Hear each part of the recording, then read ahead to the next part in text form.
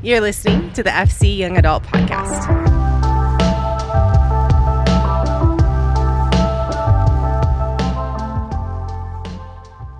Hey everyone, welcome back into the Young Adult Podcast. We are in part 5 of our series, The Gospel of John. We've been walking through the Gospel of John for about a month now, and it's just been absolutely incredible. Last week, Bo Nutting, one of our student ministries pastors, brought an incredible word. You can catch that on the last episode. You can also find all the previous messages in this series, and really for the last couple years on previous episodes as well. This week, we're going to be in John chapter 11. It's a story that you may be familiar with if you grew up in church. It may be a story that you're familiar with even if you didn't, and that is Jesus and Lazarus.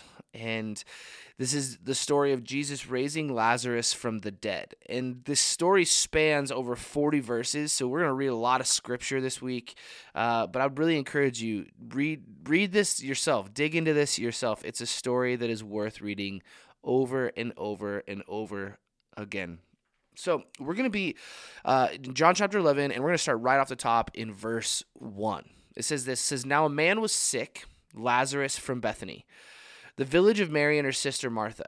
Mary was the one who anointed the Lord with perfume and wiped his feet with her hair, and it was her brother Lazarus who was sick. So the sister sent a message to him, 'Lord, the one you love is sick.' When Jesus heard it, he said, 'This sickness will not end in death, but it is for the glory of God, so that the Son of God may be glorified through it.' Now, Jesus loved Martha, her sister, and Lazarus. So when he heard that he was sick, he stayed 2 more days in the place where he was. Then after that, he said to his disciples, 'Let's go to Judea again.'" This verse is really interesting because it says, "Now Jesus loved Martha and her sister and Lazarus, so he waited 2 days." and you would think that maybe Jesus would have a little bit more giddy up, right? Like he loved Lazarus. He wanted to heal his friend. Like he better sprint over there. And one of the things we'll see a little bit later is that Bethany's not that far away. It's only 2 miles away. Like this was something that he could have done in a couple hours or an hour, not something that he should have taken 2 days to do in our human minds. So we have to get out of our own human minds and understand that there's a reason that Jesus waited. And the first point is this: his timing is not our timing.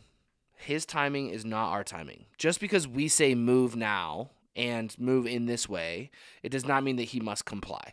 He is not a genie. He is God, and we are not. And one of the things that we have to understand is that he isn't here to grant all of our wishes. We are here to serve the King of Kings. We must fight the urge to place a time frame on a move of God.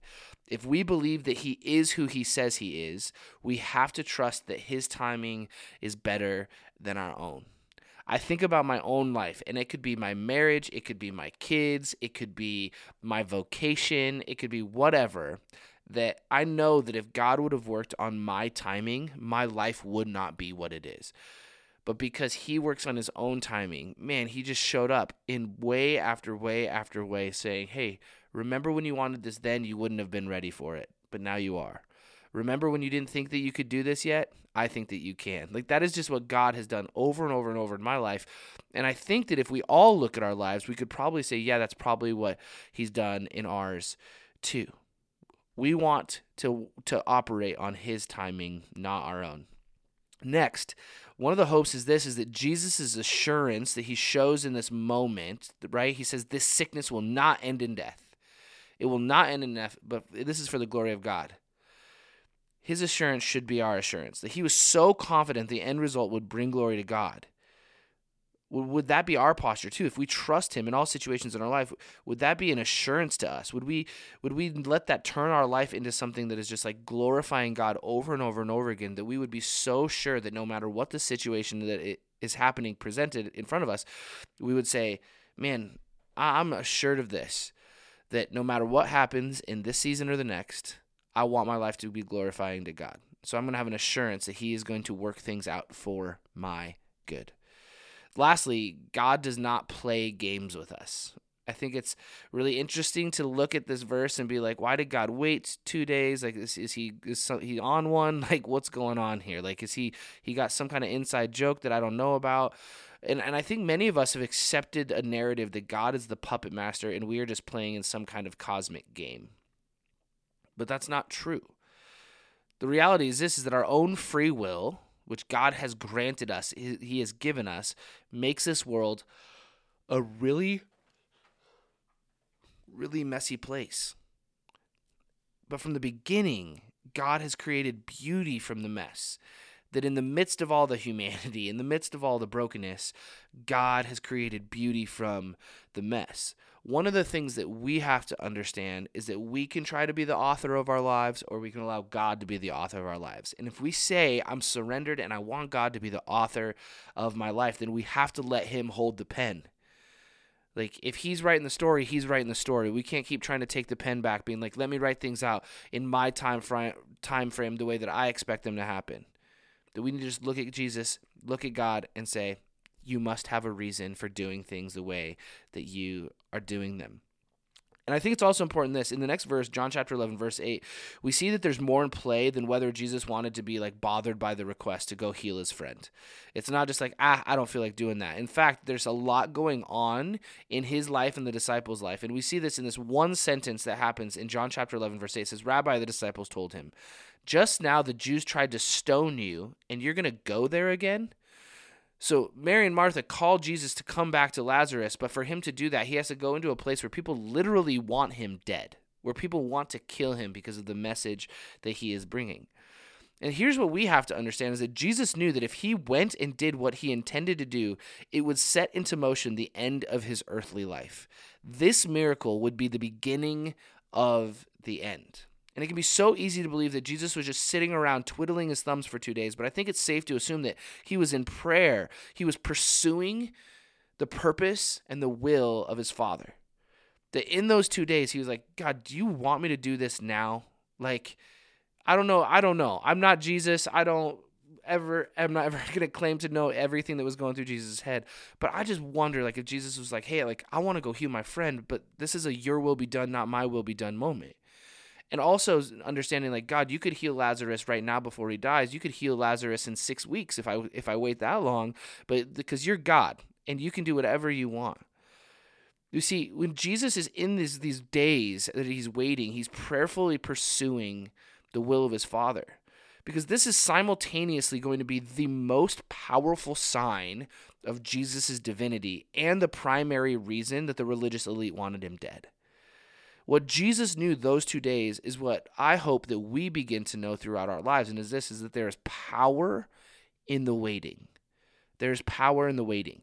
It can be so easy for us to see the seasons of little movement as wasted or see them as unimportant. But that comes from our posture, not his plans.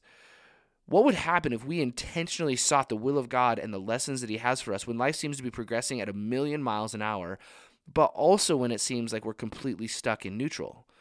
I think that if we intentionally pursued the will of the Father and said, what do you want to teach me in this season, no matter what the season looks like, we are going to become the people that God is calling us to be. We cannot allow ourselves to be people who waste the waiting. We cannot be people who allow ourselves to be people who waste the waiting. We want to use the waiting seasons to learn and to grow. Because here's the truth. There will undoubtedly be these flag in the ground moments that mark our lives. We're gonna drive a stake into the ground. There's gonna be this beautiful moment. And it's gonna be something that is just like so awesome. And then the next moment that is like that isn't probably tomorrow.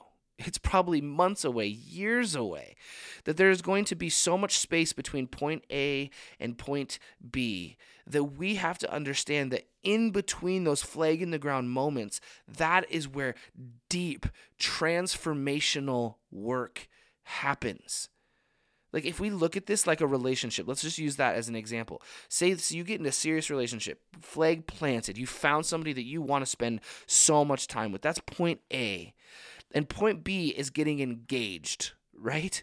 There's a lot of work that needs to happen between point A and point B. If you just rush through that process, you're not going to be who your future spouse wants you to be.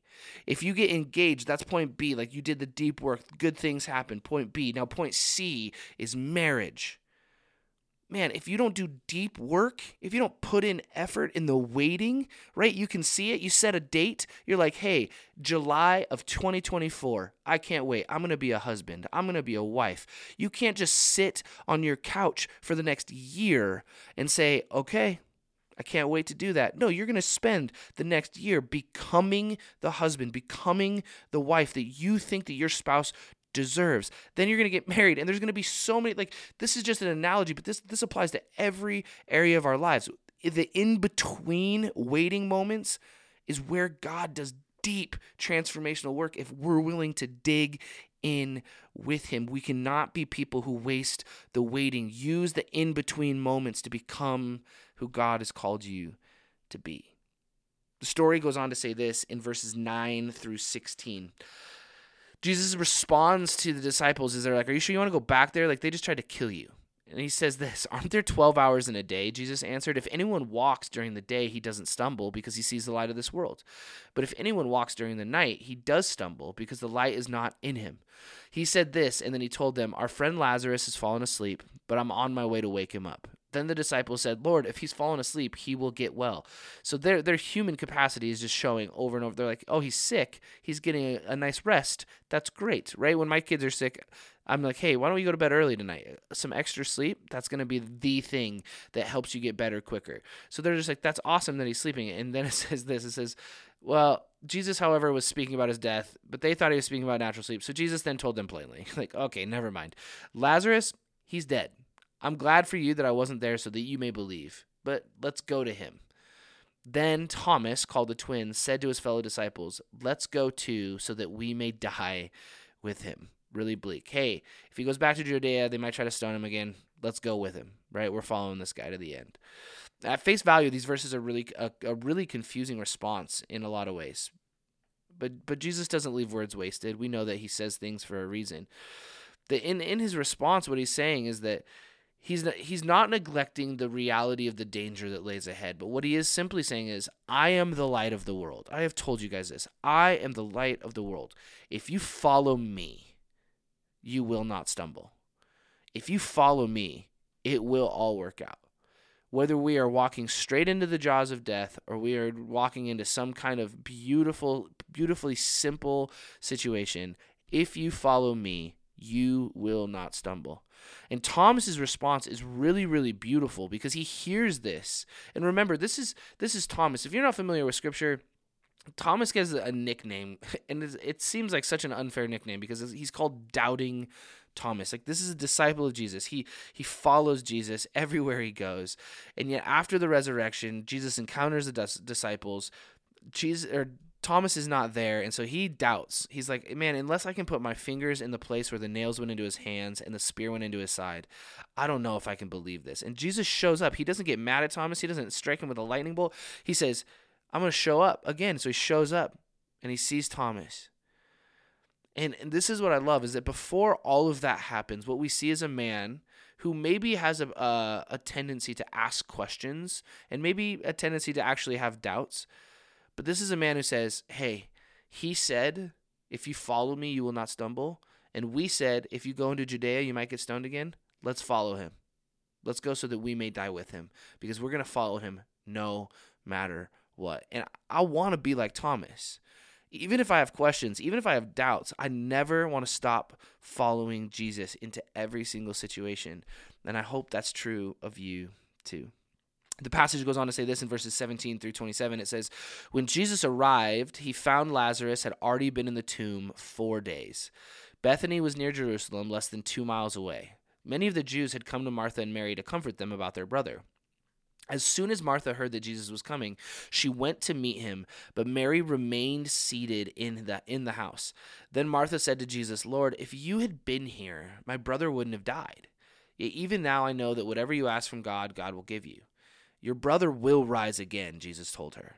Martha said, I know that he will rise again in the resurrection at the last day.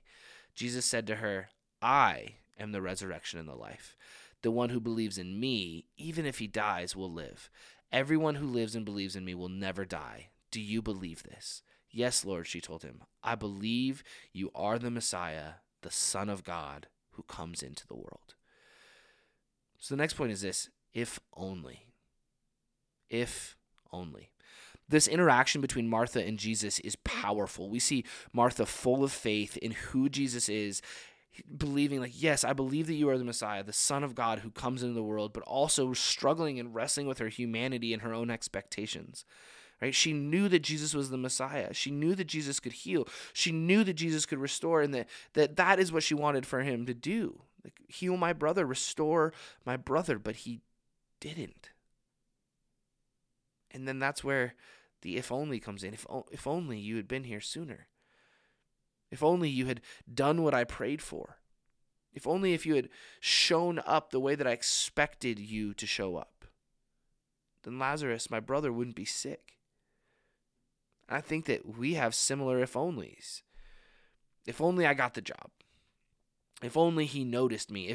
If only I wouldn't have done that. If only I would have done that. If only I would have taken that opportunity instead of that opportunity.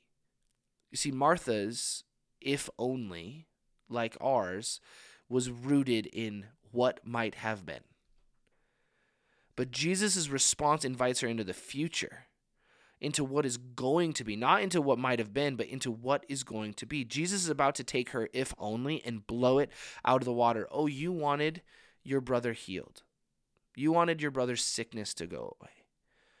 Well, instead, I'm going to raise your brother from the dead, and his story is going to be told for thousands and thousands of years. And people are going to come to know me and know freedom and forgiveness and grace because of what I'm about to do in your brother's life.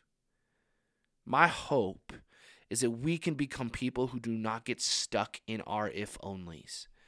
When we get stuck there, we're trying to bring the past into the present, and Jesus wants us to see that the future is what he is offering us. He wants to blow our if-onlys out of the water. Would we be people who exchange those if-onlys with if Jesus?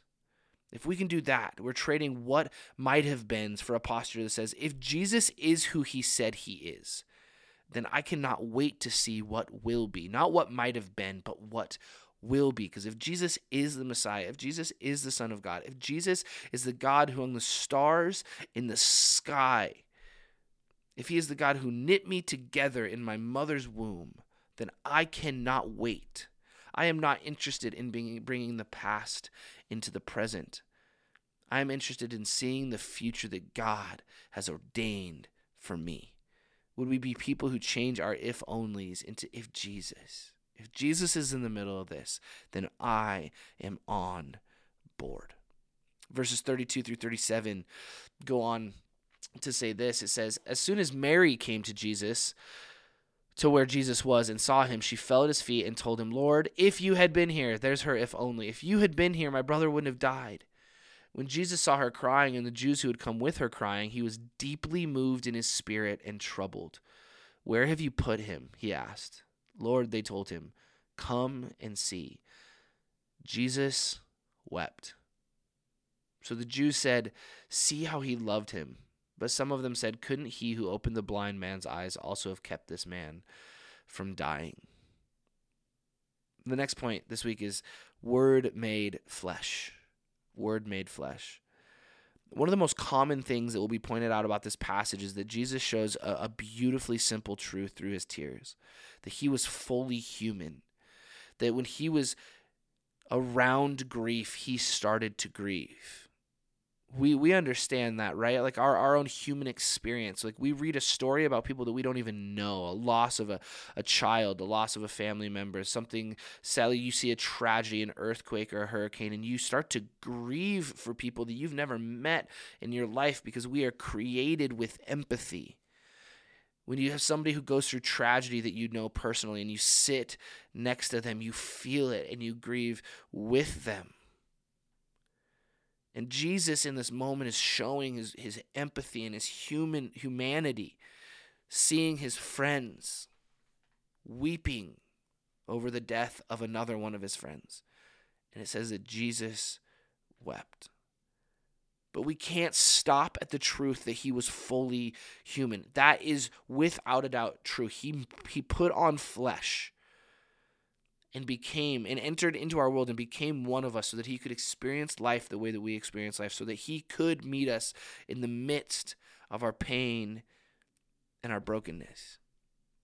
N.T. Wright says this. He says, "The Word, through whom the worlds were made," right? In the beginning was the Word, and the Word was with God, and the Word was God. The Word, through whom the worlds were made, weeps like a baby at the grave of his friend. Only when we stop and ponder this will we understand the full mystery of John's gospel. Only when we put away our high and dry pictures of who God is and replace them with pictures in which the Word who is God, can cry what the world's crying. When we do that, we will discover what the word God really means. Jesus, God made flesh, was engaging with the sorrow of death. One, because he grieved with those experiencing grief, but two, because death was not a part of the plan. The humanity and our brokenness brought death into existence. One of the beautiful things about what Jesus is doing in this moment is that he doesn't scoff at the grief and the sorrow. He doesn't come in with a smirk on his face and be like, if you guys only knew what I was about to do. Like, I don't know why you're crying. I'm about to raise this guy from the dead. No, he comes in and he sits intimately with his people. And he weeps. And he grieves. And he allows them to feel sorrow. And he feels sorrow himself. And then he changes everything.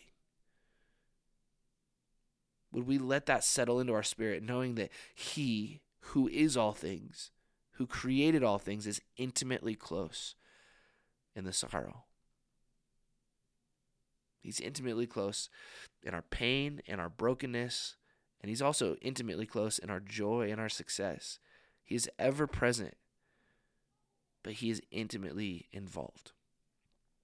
Verses 38 through 44 go on to say this. Then Jesus, deeply moved again, came to the tomb. It was a cave, and a stone was laying against it. "Remove the stone," Jesus said. Martha, the dead man's sister, told him, "Lord, there is already a stench because he has been dead for 4 days." So this is Martha just being practical. Like, his body is decaying. It is disgusting. Do not roll that stone away. The stench will be unbearable. And Jesus said to her, "Didn't I tell you, if you believed, you would see the glory of God?" So they removed the stone. And when they removed the stone, Jesus raised his eyes and said, "Father, I thank you that you heard me. I know that you always hear me, but because of the crowd standing here, I said this so that they may believe that you sent me." After he said this, he shouted with a loud voice, "Lazarus, come out." The dead man came out bound, hand and foot, with linen strips, and with his face wrapped in a cloth. And Jesus said to them, "Unwrap him and let him go." The next point is this: God listens. There was not a shadow of a doubt in Jesus of whether or not his friend was going to be resurrected. He knew it from the beginning. And even Jesus would not take credit for it. Instead, he highlights the Father. I love N.T. Wright's take on this part as well. He argues that when the stone was rolled away, the stench that Martha was worried about was not present. And that is why that Jesus says, "Thank you that you heard me." When did he hear you? Jesus. When did he hear you? Oh, in the 2 days that I waited. God was listening. I was petitioning on behalf of my friend. Don't let his body decay. I want to raise him from the dead. I want you to raise him from the dead. I want you to do what you do, God. In the waiting, Jesus did not waste it. He prayed and prayed and prayed, and he was confident that God listened. Thank you that you heard me, and thank you that you hear me. He says those two things. It's so powerful. The Father heard his prayers, and Jesus knew without a shadow of a doubt that his prayers were answered. And when the stone was rolled away and there was no smell, it was because there was not a dead, decaying corpse, but a living, breathing, restored friend. We have that same access to the Father. And I pray that we would understand that God has heard us and God still hears us, that he is listening to us as we pray and petition for our own lives and on behalf of the lives of the people around us. Lastly, it's important to point this out. Lazarus' resurrection did lead to Jesus' death. Lazarus' resurrection led to Jesus' death. The immediate section of scripture after this is entitled The Plot to Kill Jesus. That Jesus raises Lazarus from the dead. People run back to the Pharisees and the Sadducees, and they start to plot on how to kill Jesus. They actually plot to kill Lazarus too. They're like, this guy is a symbol, and we need to kill him too. Like we discussed earlier, this was the straw that broke the camel's back. It was time to get rid of the problem, and the problem was Jesus. But what's so beautiful about this is this moment serves as a picture of what Jesus does for all of us. At the cost of his own life, he brings us out of death and volunteers to take our place, knowing full well the cost, knowing that he resurrected Lazarus from a tomb. He knew that this would begin his walk towards one as well. That as he brought Lazarus out of death, he knew that his journey towards death was now beginning. And he did it willingly. In that moment, people were absolutely blown away that Jesus just raised a man from the dead. But I pray in this moment, in this current season, we would realize that he has done so much more. We live on this side of the death and the resurrection of Jesus. And he doesn't just offer to resurrect us bodily. He offers to resurrect us for eternity, that we get eternal life with him if we just surrender our lives to him and we get rid of our if-onlys and we say, if Jesus is who he said he is, then I surrender my life to him. What awaited Jesus was the weight of a cross. What awaited Jesus was the cold of a tomb. Also that we would never have to experience the sorrow of life separated from him. Let's never lose sight of that. Thank you for listening to the FC Young Adult Podcast. If you are in the Billings area, we would love to see you at our in-person gatherings on Tuesday nights at 7 p.m. If you're unable to attend in person, there are always ways to engage online. Follow along through Instagram at faithchapel.ya or find our ministry page at faithchapel.cc. You are loved.